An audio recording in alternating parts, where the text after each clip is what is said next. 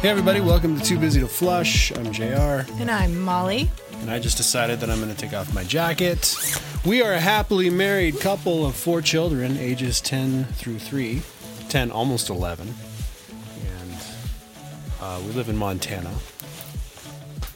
And we homeschool. And I'm still figuring out what to do with my life. And I'm taking Titus, who's almost 11, to Dallas, Texas tomorrow for a judo tournament. I think I'm officially crazy. Yep.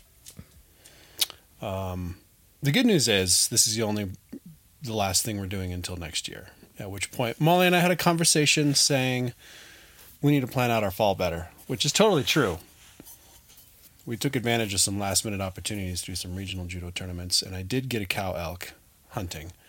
But I spent way too much time hunting. I'm over hunting. I don't want to hunt anymore. I'm done.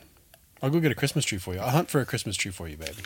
Okay. That doesn't put food in the freezer, but it does. That's true. It is a more guarantee of success. So That is also true. aim low. Aim high. If you aim low, you will always exceed. Set low expectations and try to exceed them. Yeah. Is always... That's said. What one of my old bosses at Peacemakers used to say. I always surprise people when you exceed the expectations they had for you because you. Well, they always say, you want to underpromise and overperform. Right. I guess that's the fancy way of saying it. Saying the same thing. Yeah. Speaking of underpromising and overperform, I think I mentioned this like 2 shows ago. I was auditioning to play a villain in a new VR game that is, I think, Facebook and Oculus are somehow involved, but I got the role. It's exciting. So I'll be the villain, an evil villain. But it only takes an hour of you recording like sound clips? Oh no, I'm recording probably a whole bunch of lines, and this is the beta release. Oh. So then when the full game comes out, I'll have even more lines to do. Okay. So I hope I can overperform. I can outperform expectations. The last time I did a dramatic voiceover, meaning I played a character in a voiceover role. It was for an independent film in New York, and the director was simply blown away. He's just like, Did I know about this? Maybe not. It was another paid project. Huh. Okay. I don't know whatever happened to the film, if it ever got released, but he was just like, wow, I'm speechless. So that was cool. It's nice to occasionally have people like you. People be like, wow, you actually do good work. Okay, so we talked about reading this. This is from Betsy Crabtree. I'm switching subjects on you. And I'm sneezing. She responded on the topic of night crawlers, which we discussed 2 weeks ago, I think. We forgot to bring this up. And Betsy says, I'm 65, homeschooled our 5 kids, and recognize much of which you speak. Have sometimes wondered if any of your episodes would ever pique me enough to write, well, the Nightcrawler one did it. I grew up on a farm in central Nebraska, and an older brother realized that we had fertile nightcrawler grounds. On a rainy night, he sometimes picked up 1,000 nightcrawlers a night, and he hired us younger siblings to pick them up too. I used a glove because they're slimy. It was common to find them mating, and you can often grab 2 at a time that way. They're a little slower to retreat. We even had a second fridge in the basement that was mostly designated for nightcrawler storage. Whenever I walk over a particularly bumpy lawn, I sometimes suspect nightcrawlers. So, who knew that nightcrawlers were so fascinating? I feel like, honestly, one of the reasons that I love being a nerdy homeschool mom is because you can dig into stuff like this. And also, I love being a Christian because I believe that God designed them like this, and it shows us some of his infinite creativity and how tremendously unique God made so many different facets of the world. And I'm sure they all work together like a finely tuned clock. Like, there's a reason that night crawlers mate the way they do and live the way they live, and night crawlers are different than normal earthworms in terms of how they burrow. And if you don't know what I'm talking about, go listen to 2 episodes ago where we talked about night crawlers at length. But to me, I don't see a lot of the rhyme or reason for how and why God created earthworms, for example, as being hermaphrodites. And they both, when they mate, they both release fertilized eggs. And anyway, all those things are tremendously fascinating to me. And maybe there's a very unique, finely tuned reason that God made them that way. I just look at it and think, wow, that's crazy. How creative, infinitely creative does God have to be to come up with something crazy like that? And it seems like almost anywhere you look, in the animal kingdom, in geology, in astronomy, you're always coming up with crazy, infinite, creative things that came out of the mind of the creator. Yeah, and if you're interested, that's episode 71. More on worms, humility, and hope for unity. Well, you're kind of touching on the common question, like, why in the world did God create wasps? There had to be a perfectly good reason for God creating wasps, right? Yep. What is a wasp or a before mosquito. the fall? What do they use that stinger for? Yeah. If there's no fall, there's no what do they killing use? and harm. Yeah. So, I mean, Will they be part of a redeemed creation? We watched several years ago. it injects. Maybe it used to inject feel goods. Who knows? Well, remember Ooh, that feels really tingly and warm. the movie, I don't know if we've ever talked about this on here before, the nature documentary, The Riot and the Dance, We've that talked about the riot. Andy Wilson did with his uncle Gordon, who is a biologist. And now they're creating an entire, they've actually, I can't read, it's not Kickstarter, it's a specifically Christian one, like Angel. It's the same one I think that Andrew Peterson used to fund his TV series. It's Angel Fund or something. Anyway, the Riot and the Dance crew is funding a TV show that the only reason I know this is because I get ads for the funding portion that I think is up. They actually hit their goal. But I still remain, I cannot state strongly enough how much I dislike snakes. We have a compost pile that's, how far is it? 75 yards from our back door, across some regular Maybe. grass, and then across The some field grass that's mowed. And because I believe it's good for my body, I usually try to go out there barefoot when I'm emptying the compost. So at least once a day I'm walking around, or once every other day, walking around outside barefoot, and all of the different textures on the ground are good for your brain and things like that. Anyway, I walk out there barefoot, and even though you guys, it's screaming wind today, 60, 70 mile an hour gusts sustained for the whole day in our backyard. You don't want to be outside right now. It was a little bit breathtaking, literally coming back in with my face into the wind. But going out there, I saw a garter snake in the compost pile out of July, maybe. It's now 40 degrees. The garter snakes are not buzzing around. They're cold-blooded. And I'm still watching every single step carefully because I am terrified of stepping in or near a garter snake. In the meantime, I'll run around and just pick them up and carry them around. I can't. I don't like them. I know that they're totally harmless. The thought of them gives me the heebie-jeebies. And in this movie, the I feel that way about spiders for the most part, or gigantic beetles in Florida. Oh, I don't mind any of those. When I was in high school, I was visiting my grandparents who lived, I don't remember where they were living, somewhere near Clearwater, I think, or something like that. Anyway, or the Tampa area. And we came back one day to their townhome, and there was just, the beetles were the size of pop cans. And that's not that's not natural. It's awful. I wanted nothing to do with it. Yeah, I do like living somewhere that it freezes and kills things off so they don't get that big. But Is that the reason they get that big? It's not a specific genetics? Well, I'm sure it's all sorts of things. Because like elk, just because you let them live long doesn't mean they'll get they'll have really huge racks. No, but some will. But. Women too.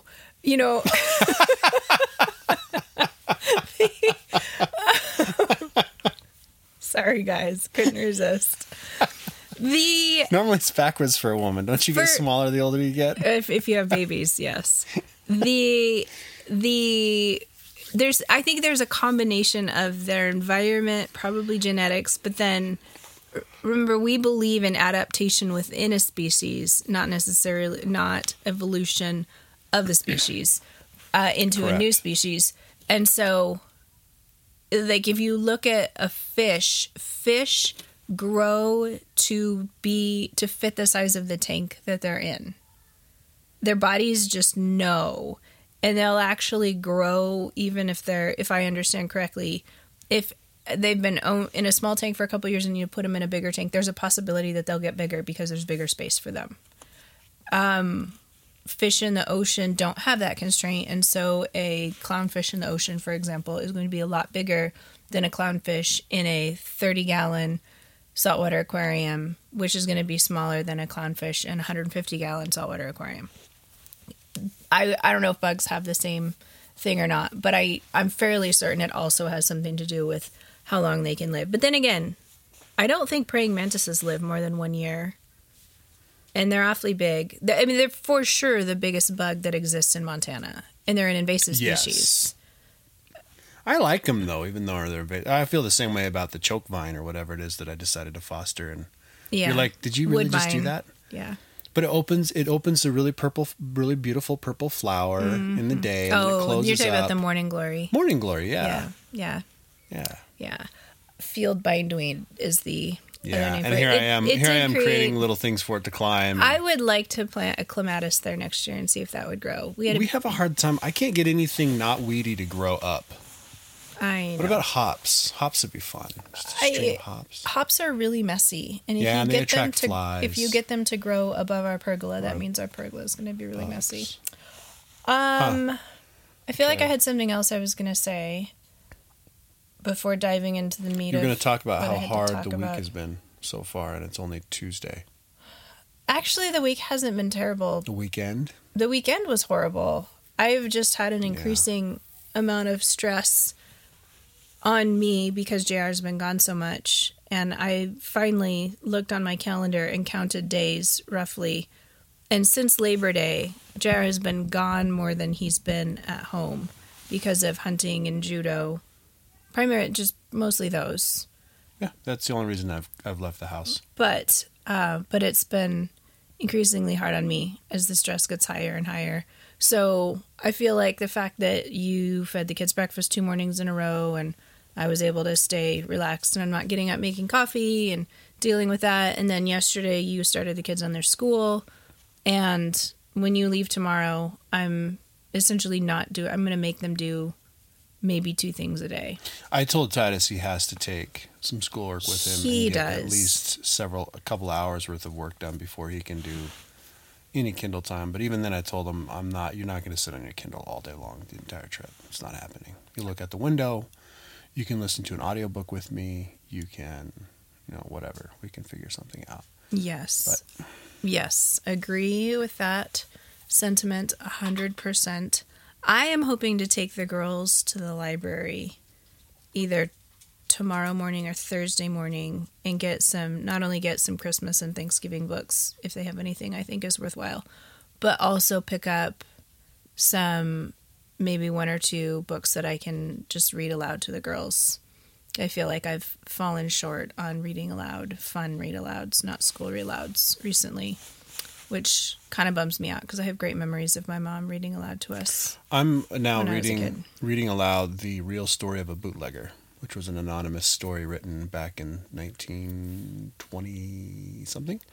Anyway, it's a public domain book now, but I'm going to release it on an NFT. So if you guys want to buy your first NFT, good luck with that. That'll be it. It's awesome. NFTs are the future. I've just been totally blown away.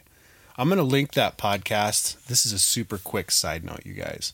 I'm going to link the podcast with the Tim Ferriss Show. Did a podcast with Chris Dixon and Naval something or other. I can't remember his last name now.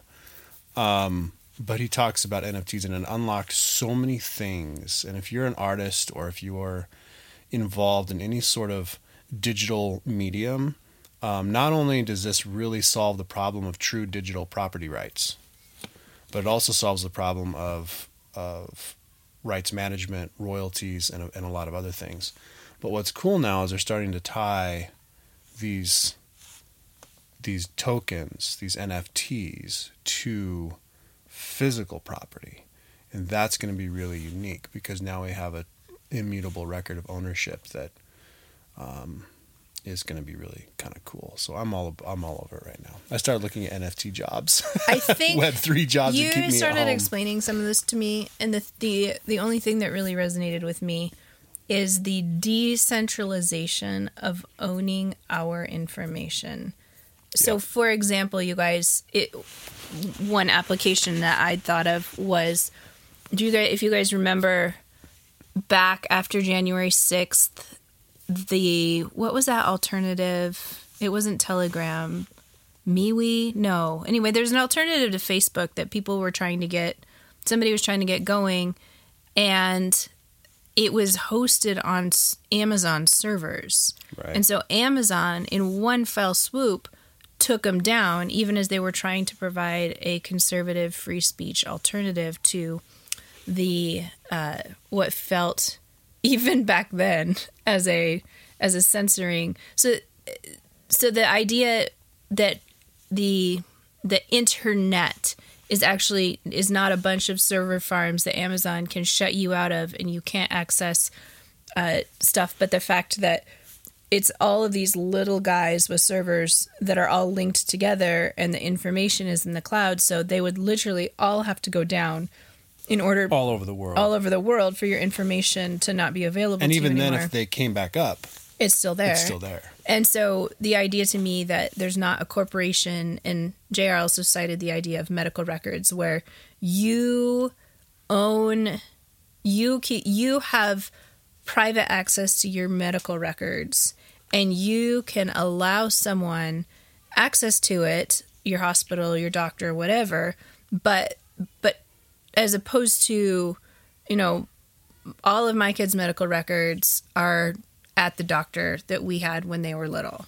And I've never needed to get them from them, but in a sense, they're such a big corporation, you go grovel, and then you have to go collect your x-rays from someone else. And then, sometimes you have to pay someone for this part of your medical record rather than you having a digital token that is yours because it's your information. And even like an x-ray, you paid for that, or your insurance company paid for that. There's to give ownership back to people rather than the handful of corporations. And I'm sure you guys are all super smart and realize that the greatest wealth transfer in the history of mankind has happened in the last year and a half in America, because we have people who've been losing jobs, people who've been basically put on national welfare. And then we do Walmart pickup, and I'm totally to blame here too, because I love Walmart pickup. We order everything from Amazon. And so the richest people in America have become richer exponentially in the last year and a half, and economically almost everybody else in America, and not just in America, globally, because of the shutdowns, is worse off. And so people who had no control over keeping their job, over being, what's the word I'm looking, being on lockdown, those people are worse off economically, where the people who were, anyway, the rich got richer, for sure. Well, and the cool part is, and Tim Ferriss makes this comment in his episode, is the internet blockchain is a computer. There's a particular computer scientist that has the definition for what is a computer. And right now, computers are little boxes. They run around in our pocket. We hold them in our hands. They're sitting under our desks, kind of wherever your computer is. Well, the blockchain has all of the characteristics and all of the features within itself to be considered a computer. So you're moving all of your computational power from a machine or a device and onto the internet. And it's that whole, and this is what I love, like for all of us kind of freedom loving, power to the people type people. It's the internet being run, managed, and owned by the people. It's no longer corporations. Corporations are no longer, because now anywhere you go, you're logging into a corporation. Yes, and I don't know if we need to clarify this, but I'm going to. Corporations are not the same as capitalism. Corporations right now are so inbred with the government that they both have banded together, and it's a form, there's this big brother mentality that if you look at, what was it? I have cited this several times, the back and forth between big pharma companies like Pfizer and the FDA. And there's this revolving door between the two. And also history of unethical payments from big pharma to people who are approving their drugs. But the same thing is true between, I can't remember, I didn't save this, but I believe it was the Obama administration and Facebook. It might have been the Obama administration and Google, but there was this two-way flow of people going back and forth between working in the Obama administration and working for, let's say, Google. I can't remember if it was Facebook or Google, but one of the two. There were lots of people going back and forth during those 8 years, working for both. And so you have this, not only the loyalties, but the tight network of relationships that are tied in there, and the affinity of what they're trying to accomplish. So there's this tremendously blurred line between a corporation and government that is not healthy capitalism that's good for people at all levels. And so there's when we're bashing on corporations, we don't want them to own our information, and we don't like how they're operating in society right now. It's not even remotely, and I'm not very educated on this topic. I wish I were more, and I want to become more educated on this. Actually, I should give myself this as an assignment. I would like to be more educated on capitalism because I would like to raise children who are defenders of a free society where the exchange of goods and services is done freely at prices that are determined to be fair by both parties in a mutually beneficial economic contract. And so I think my mom actually gave us the Tuttle Twins books a couple years ago. I don't know if you're familiar with that. I haven't read them with the kids, but they're basically easy reader, early kids stories that embed very healthy capitalistic ideas. I think Ron Paul had something to do with their publishing. Anyway. Blockchain is going to fund blockchain and smart contracts, because that's essentially what they are. The blockchain is going to fundamentally, I'm convinced, 100% now, fundamentally alter the internet and our digital lives as we know it for the better. And I say that because the people behind the development are entrepreneurs. They're people who want to wrest away control of information and access of information from these big corporations, from the monopolies, and bring it back. And so the entrepreneurship, the creativity, just the excitement going on in the blockchain space, and cryptocurrency is a part of this whole thing I'm talking about. Is called Web3, and it's part of the whole Web3 thing. But I'm looking for opportunities to non-developer, because I don't really enjoy code, non-developer opportunities in the Web3 space. I've emailed several of my artist friends and be like, guys, have you done the NFT thing? Because I'm working on minting. It's very easy when you really understand what NFTs are and the whole concept of digital property. Like, it just makes all the sense in the world. Like, there's just no question about it. So anyway, all that to say is I'll link the podcast in the show notes for this Tim Ferriss show. It's not going to be for everybody because nobody's really going to, not everybody's going to care. But I know a lot of you are just going to wait till you can, everything's running on blockchain. You don't have to worry about it. You can just open up your device and have your information there with you. So that sounds like what I would do. Yeah, and that's fine. You can do that. I want to be on the cutting edge. Like, I'm like bleeding edge type of person. So one thing that did go well while you were gone was I had to bring treats to small group. And so we brought, it was like Rice Krispie treats, but made with Golden Grams. instead of Rice Krispies, and then you add some extra mini marshmallows and then some chocolate pieces in that melt a little bit while the marshmallow butter mixture is still warm. When did you make this? I made them on Wednesday, Okay. last Wednesday. Today is Tuesday. I had one, and I gave the rest of it to the dog. They don't last more They than don't a few last. days. No, they got He was excited about it. You shouldn't have given him chocolate.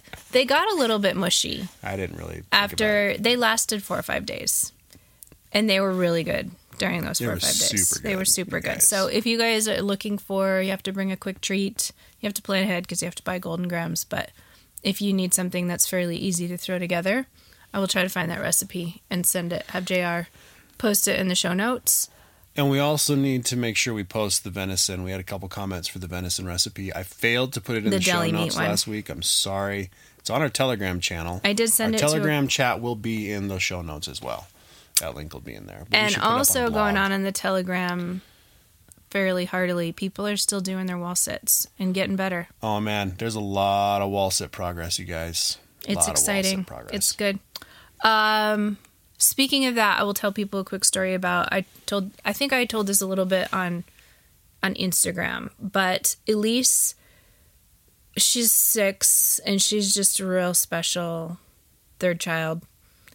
Lots of emotions, doesn't always know what to do with them.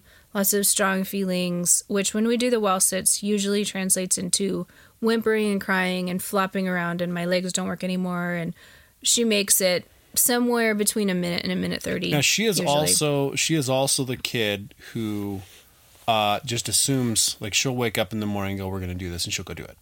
And it's just like she just assumes everybody's going to be on board. And so in that capacity, she's also sometimes one of the funner ones to be around, because she's always super, like, for the most part, like, I'll take her to the office or the warehouse or work with your dad for, like, even a whole morning. Because she's not totally happy. Because she's not competing with any other Totally kids. fine. She has a lot of trouble competing There. with But she's older, a go-getter.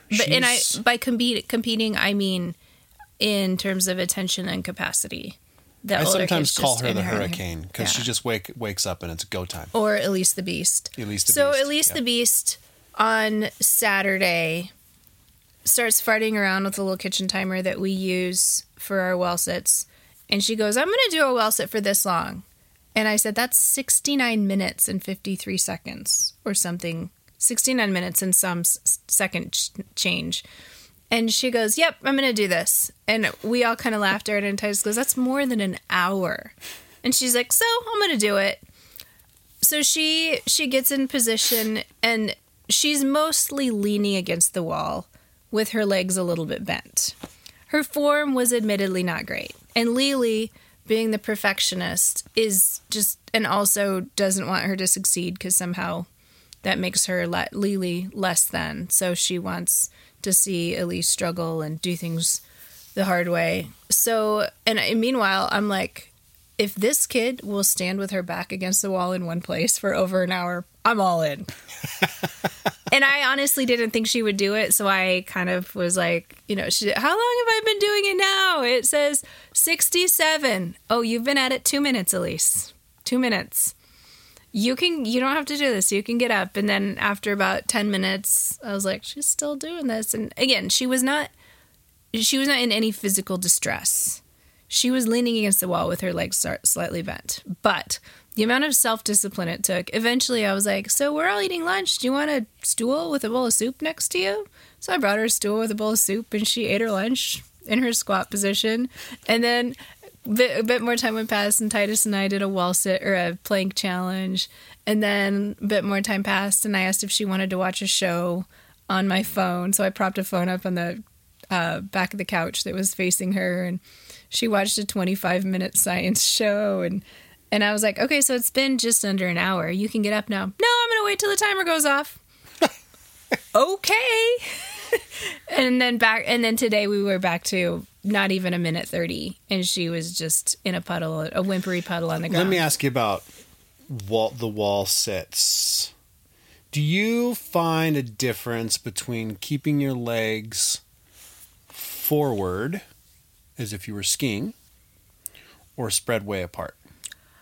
I have never tried spread leg. Because Lily, I noticed because when I do it, my legs are straight forward because that's the position I am when I ski and a few other things. And it's just the proper position harder. For a wall sit. Right. So, but Lily's legs were spread way apart. Yeah. And I'm like, to me, it kind of feels like, I think that might feels be like easier. she might be cheating. I don't know. I posted in our Telegram, the world record for a wall sit is 11 hours and 51 minutes or something like this. 14. It's 14 hours. Like 14 hours and 10 minutes. No, 11 hours and 41 minutes. That's it. So, and her position was more like she was actually sitting in a chair. And in the picture, the official picture, she has her hands flat against the wall. But if you look up video of time while she was sitting there, because other people would come sit next to her. She must have been in a public place. People would come see how long they could do it next to her, and they'd make it 30 seconds, 45 seconds. Funny. And she's just sitting there. So her hands weren't always flat against the wall, but it's harder if your hands are flat against the wall or a wall. But anyway, I'm not going to be a stickler on my kids' form right now. I'm going to do proper form, but I'm making them do it, and they're showing improvement. Titus also busted out a big improvement on something today. His judo coach wanted him to do handstands against the wall. Mm-hmm. And I don't know. I don't know if it's a transition that he's going in as he's starting to be prepubescent. And he's got enough body mass now that Lily and Elise can when they're climbing a rope at judo or the rope on our playset in our backyard, they can scramble up it. And last summer, all of a sudden, Titus couldn't climb the rope anymore. And of course, it made him really mad. And I told him, you have to start exercising and working at it now. And he didn't even really know where to start because he was that bad at the rope. He can do it now. He did it at judo the other day. His coach made him start from a lying down position and get to the top house. And this was after this was in the middle of that really intense workout that I was so nervous about his well-being during. But which, by the way, you guys, just as an aside, cracks me up because it's such a dad versus mom thing. Like, kids need moms and dads. They need mom to be concerned about their well-being and providing for so he got worked. Titus is 10 and he worked out hard with he's just got his green belt. At that point, he was an orange belt, which is several ranks below brown belt. And in judo, you can't get your brown belt until you're 16 because of the lethal moves that you start learning and need to steward better with a better developed prefrontal cortex. And so he's working out with a brown belt who is at least 16. And his coach later told the gal sitting next to me that this guy probably had 30 pounds on Titus. And Titus was heaving for breath and pouring sweat, and his face was red. And I just wanted to go make it all stop and make it better. And he got done working out. And I've done this because I played basketball in high school, and we did 3-a-days before school started. Because back in my day in Montana, women's basketball was a fall sport. So you started in the heat of the August summer in the gym with 3-a-days, just like the football team did before school started. Anyway, so I know the feeling of, if I eat something, I'm going to throw up. I'm not even remotely hungry. Mm-hmm. And that's how he was when the girls were snarfing down whatever snack I'd brought to eat on the way home from judo. And he didn't touch anything. And then we got home and he finally was hungry. And I was like, I feel like you need to take a bath just to first wash your hair because it's disgusting. And second, just decompress for a few minutes before you go to bed. And so I brought him a chocolate milk and a roast beef sandwich in the bath. And I'm texting JR, who's up in the cabin, and he's like, good for him. And even the coach is a guy and is a dad. He's a great dad. And I feel like also world champion. Yeah. Russian Sambo. And so he knows what it takes, and he's pushing him very mindfully. But I just another opportunity to throw out to you guys and also raise up to my kids this idea that a kid, love is love, that a kid just needs to be raised in a loving home, and that a woman who hasn't found the right guy, and, freeze your eggs. And if you haven't found the right guy to, do IVF with by the time you're 38, 40, just, shop in a catalog and get a sperm donor, and you're a lot of the women who do this are very economically capable. They're very educated. They're very capable people. That doesn't negate the fact that they're being raised in a home without a dad. And they're going to have this genetic sense of loss, this genetic bewilderment, I think is the phrase they use. But they're also just missing out on the complementarity that a mom and dad give them. And same thing with kids being raised in same-sex homes. Their two moms or their two dads are very likely fantastic people. At least all of the poster children for my two moms or my two dads, highly educated, beautiful, really nice, talented people who love their kids passionately.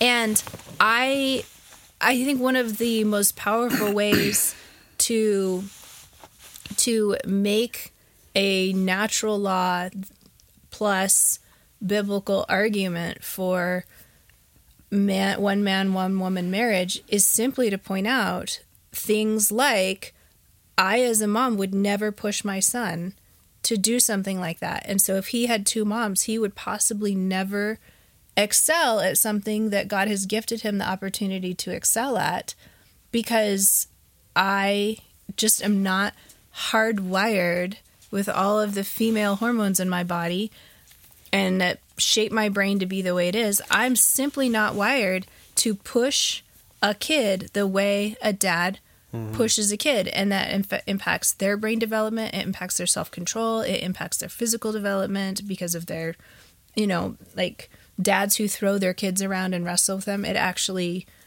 wires their brains differently than kids who don't get wrestled with. I was just, there's a hard techno DJ I follow named DJ Rebecca. She's in Germany, I think. They're all in Germany or the UK. Anyway, she posted that her biological father just passed away at the age of 62. She made an interesting comment in the post. She said she first met him like 20 years ago. He was absent the entire time. She's got this old photo of her dad and her mom holding her as a little teeny baby. But she said, all I ever wanted, it was so important. My dad wanted to come watch me perform before he died, which was super meaningful to both of us. She said, but to her, all she wanted the entire time was to do something to be noticed by her biological dad, which I thought was just super fascinating. Father hunger. Just age-old father hunger. And it sounds cliche, but it's so true, and it impacts so much of our psyche and our sense of well-being. So that actually segues a little bit into the only meaty thing that I had beautiful today, which is I made it a couple more pages into Carl Trueman's book, The Rise and Triumph of the Modern Self. And he uses some phrases that I've been mulling over this week. See if I can find them now. I didn't bookmark them quite like I should have. He talks about there it is. I have it in a box. Page 39. Mimesis, mimesis, and poiesis, poiesis. And he's talking about a philosopher named Charles Taylor. I believe it's Charles. Anyway, he's digesting Canadian philosopher Charles Taylor. And again, the reason this segues is twofold. One, I'm talking about gender distinctions, and a man is a man and a woman is a woman, and they're created distinct. And then also the idea that the creation of man and woman has an end goal. So dad has his hormones, testosterone is the way he is because dad was designed to play a certain role in a child's life. A mimetic view regards the world as having a given order and a given meaning, and thus sees human beings as required to discover that meaning and conform themselves to it.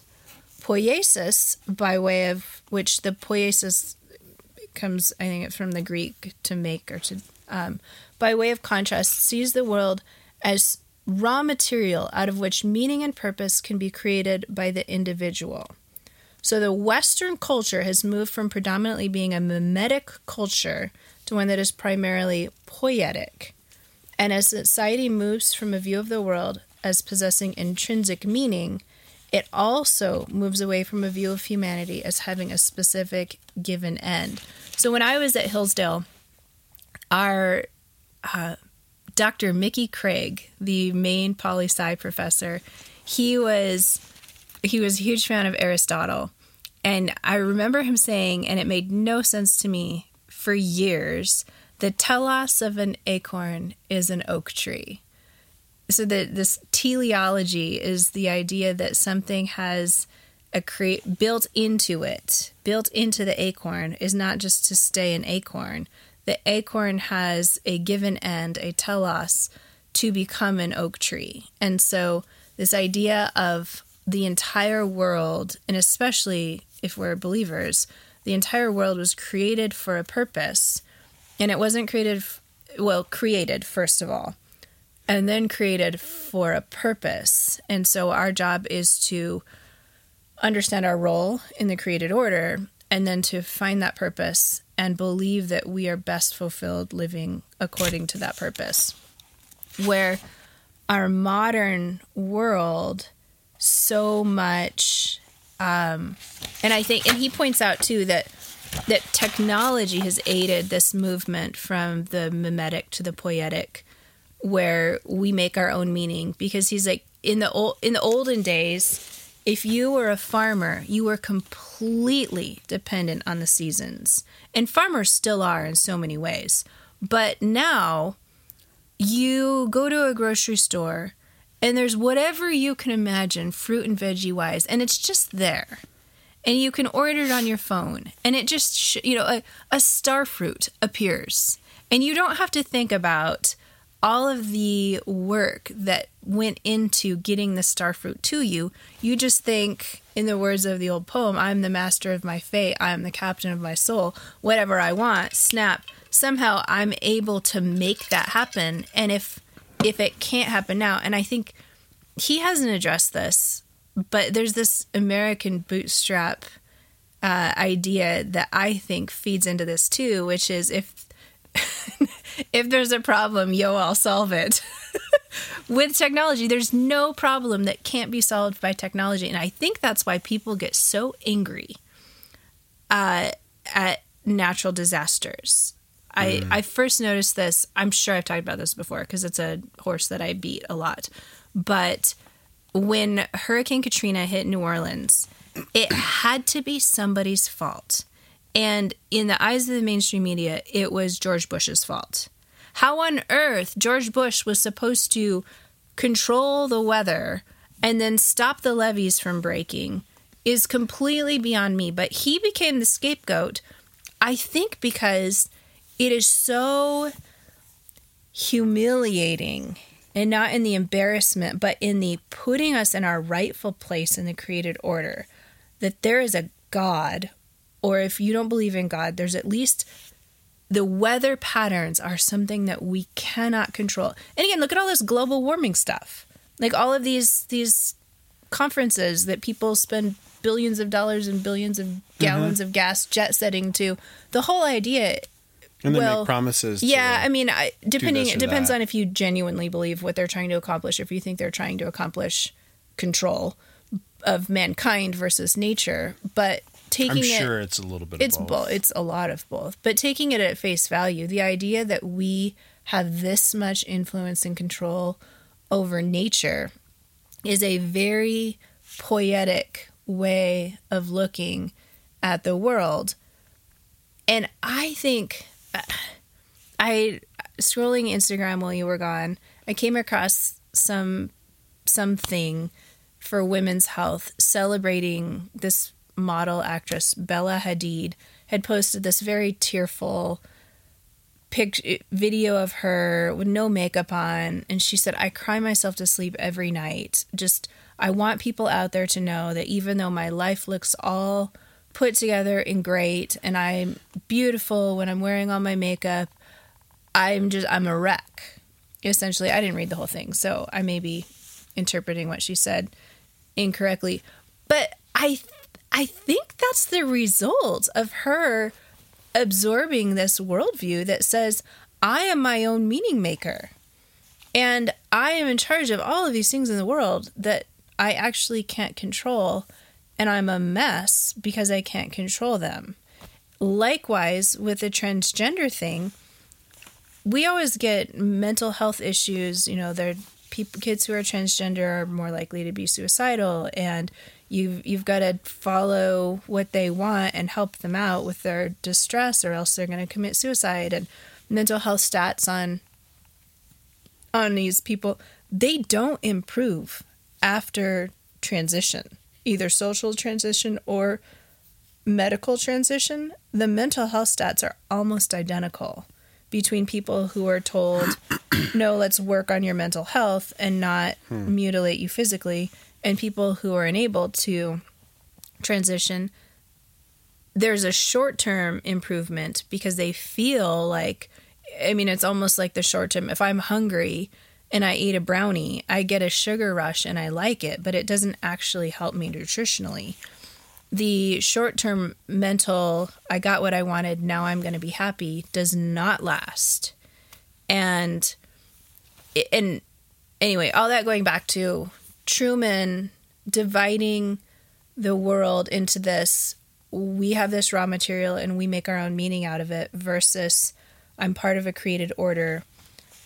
And I have a ton of freedom to live within what I think David Pallison called the guardrails of God's providence. It's not like what if I choose the wrong college and I don't find the one to marry because I chose to go to Moody instead of Wheaton, and the one person in the entire world God intended for me to marry was at Wheaton and I was at Moody. I've missed God's will. That's not it. But the humility of recognizing that we are creatures and we have a place in the created order, and then living according to that has struck me as tremendously important for raising our kids in this culture. When you strike a theme that you haven't, noted exactly, but this gal who was in tears, she's just miserable inside, and people are angry and they're miserable inside. Well, statistics of depression in our country right now are off the charts. Not recognizing or not choosing, deliberately not choosing not to live in God's created order doesn't provide us lasting happiness. This idea, this biblical idea that we've thrown off God, Psalm 2, Romans 1, we've thrown off the chains that God has put on us. Now but God's saying, no, stop. You were designed to live in this order, so therefore you will have, obviously through Christ, you will have that true meaning, true value. You'll find true happiness in your life living in this order. The image that comes to mind is handing someone a violin and saying, you can play it however you want. But if you'd like to make beautiful music, here are the parameters for how you're going to use this combination of, what are the strings made out of? Guts? I don't know what violin strings are made out of. I think they're made out, whatever they're made out of. Maybe they're metal these days. Anyway, whatever violins, somebody out there, Laura, what are violin strings made out of? Help me out. Thank you. Laura's the music director at our church, you guys. And she's also has a master's fan of the show. And she also has a master's degree from Wheaton. Ooh, you want to know why Laura's not married? Sorry, I shouldn't make fun of Laura. I totally knew you were going there. Laura, you went to the wrong school. Should have gone to Moody. Laura's the one, you guys, on our Telegram channel who had a guy at Wheaton. What did he say? He came up and asked her, he hit on her by saying, are you well catechized? Are you well catechized? Define well catechized. Oh. But that actually goes into my other point that I was going. So I screen grabbed this comment and I posted it on the Telegram channel where this guy said, let me see if I can actually find the screen grab instead of hearsay.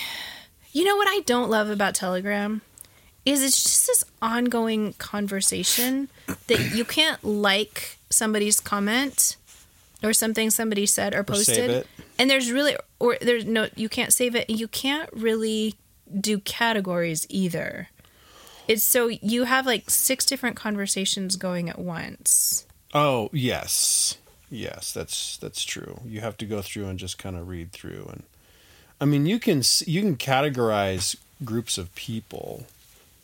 You know, you can pin things. So I'm way back on our channel, and I had posted this screen grab where someone named Jono Mac NZ, so he must be in New Zealand. This was days ago. I posted this on November 9th.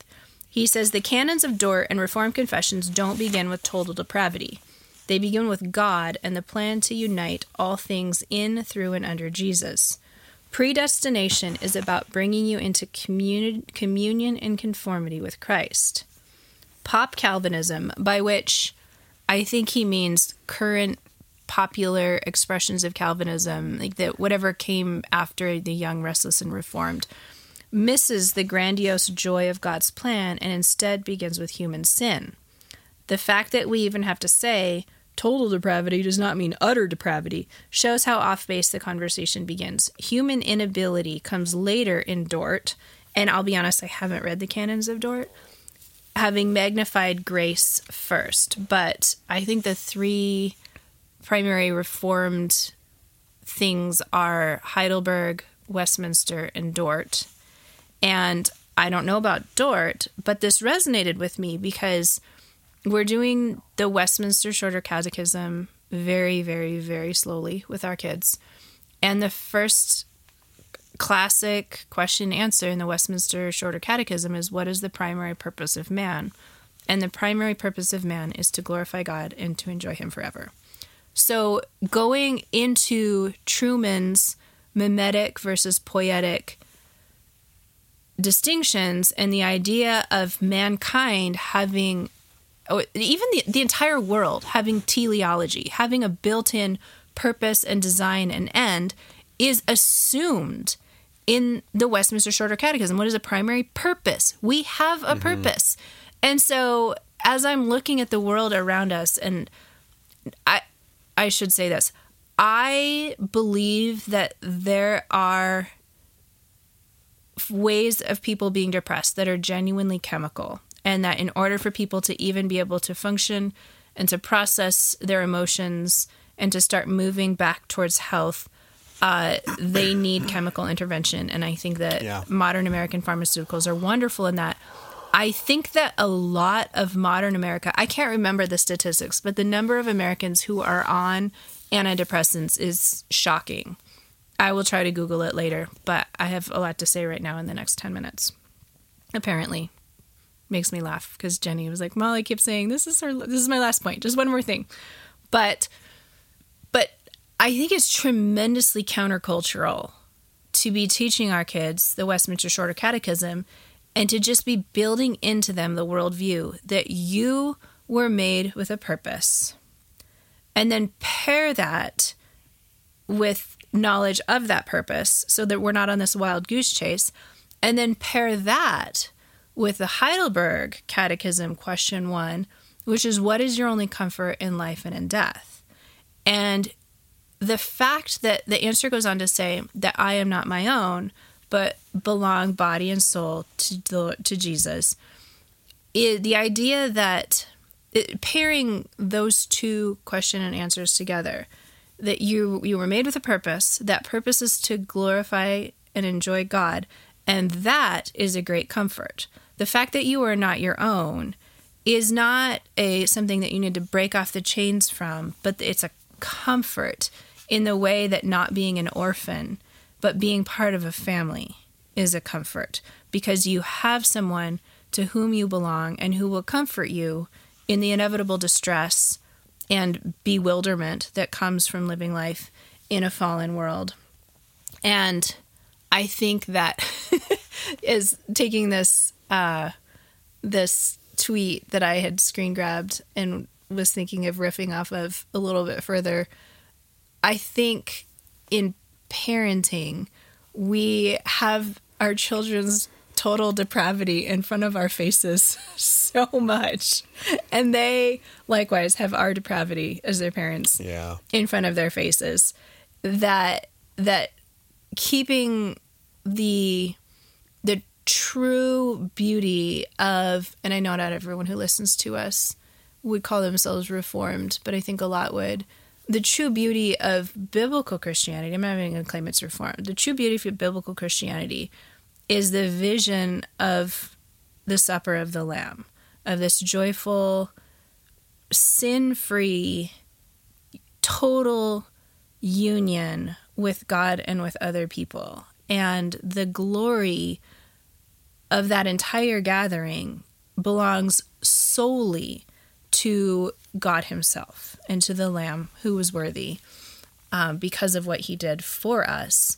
And I think that, and the joy in that is like the joy in getting invited to somebody super cool's birthday party. Like, it may not have been a great party, but you got to be near this super cool person.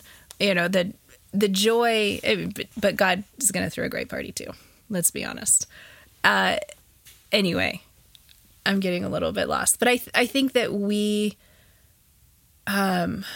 I personally, in reflecting on this, have just really wanted to dig into helping our kids see themselves, and then going back to that conversation about dads and pushing their kids. Everything about you was designed by God with a purpose, and you don't experience freedom and joy in casting off your maleness or your femaleness or anything else unique about the way that you are created. You experience fullness of joy and fullness of relationship with God in leaning into trying to understand the telos of why you were made that way. But it starts with a very basic worldview of saying, I was made this way for a purpose, and the world was made this way for a purpose, and I can't cast off that purpose without dire consequences to my soul and to my body and to the culture around me. Yeah. So we live in a teleological world. I got There's to be a your new nerdy word, friends. Philosopher. Teleological. Philosopher theologian. My name is Molly. I'm a philosopher theologian on Too Busy to Flush. I'm a stay-at-home mom who yells at my kids all day. And this morning, Lily goes, "Why is their entire roll of toilet paper rolled down the stairs?" I have no idea. I said, probably because a kid rolled it down the stairs. Why didn't you roll it back up? But it wasn't. Okay. It wasn't like that when we went to bed last night. I think it might have been a cat. I don't know. Anyway, things like that. These are the great questions of my life, except for this 1 hour a week where I get to use my brain. That's not entirely true. Or I got to take Molly out for wine before dinner and have real conversation with you, but that just turned into an emotional roller coaster. Yeah. Very heavy evening, you guys. We've got a lot going on. And it's hard. Life is hard. And people are weird and hard. Yeah. It's terrible. Okay, so anyway, if you agree with us, we've had at least one question. Yes, you can buy People Are Weird and Hard coffee mugs at our store, on our Swag Shack, on toobusytoflush.com, tb2f.com/swag. We use a print on demand service, so we don't have total control over everything, but we do have control over some things. So again, join us. If you like what you hear, we'd love for you to share us with your friends, post it up on your various social networks. And if you want to interact with us, the best place to do it will be our Telegram channel. And you can interact with all the other people that want to interact with everything too, because it's fun. Oh, yes. Speaking of that, I have 2 stories of God doing cool things, answering prayers, working in people's lives. That one of them I'm really fuzzy on the. Well, I'm sorry, we're out of time. No. One of them I'm fuzzy on the details of right now. The other one I don't have permission to share. Okay. From somebody that I want to get permission from, but I want to invite people. JR will be home, you guys, hopefully next Tuesday night. We might record on Wednesday and I'm thinking it would be cool to release a Thanksgiving episode where we could share other people's stories. Oh, so I'm that would be inviting cool. people to share with us if you have seen God working in very distinct ways. Even a couple weeks ago, we knew so many people, you guys, in late September and most of October who've had COVID, that our evening prayer time as a family sounded like a hospital list. Like just the classic stereotype of prayer requests. Like, and please be with this person who has COVID, and please be with this person. But it was all family friends or actual family. And even on Sunday, there was an older couple who were in really frail health that were on the church prayer chain, and they were sitting behind us at church on Sunday, looking frail as ever, but I mean, looking frail as ever and not more frail than ever.